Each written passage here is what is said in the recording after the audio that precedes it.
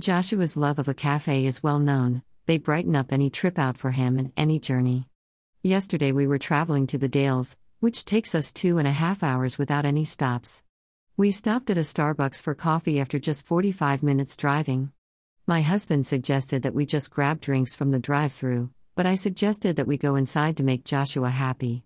It worked, he was delighted with his crisps and fruit toast for 11s, and he took a break from driving. We carried on with our wet journey, until we got to the nearest market town to our cottage. As we approached, Joshua began to suggest cafe. He got more excited as we parked the car and was certain that he knew where he was going. There was no possibility to look around any shops first, he dragged us to his favorite cafe, where we have been coming for most of his life. The waitress welcomed us back with a big smile, offering us our choice of tables, so we chose a large table for 4, close to the door so Joshua could watch the comings and goings. We placed our lunch order, and while we waited, my husband nipped out to the shops that we'd been dragged past.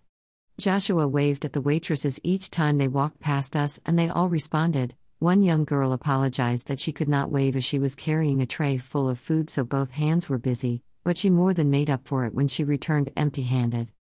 The friendly cook came out of the kitchen to say hello as she recognized our familiar order. His usual is scampi and chips with an orange juice.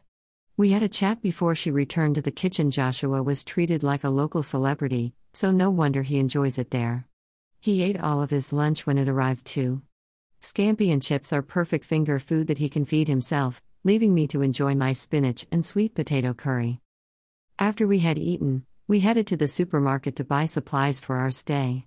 He walked around happily with me, up and down the aisles, but was very glad of the wooden armchair that is placed at the tills, so he could rest his weary legs while I unloaded, packed and paid for the shopping. Again, it allows him to rest but also have a good vantage point to observe and greet the other customers. We bought our cottage in 2007, and not only does it feel like home now, but so does the town where we are well known in our favorite establishments.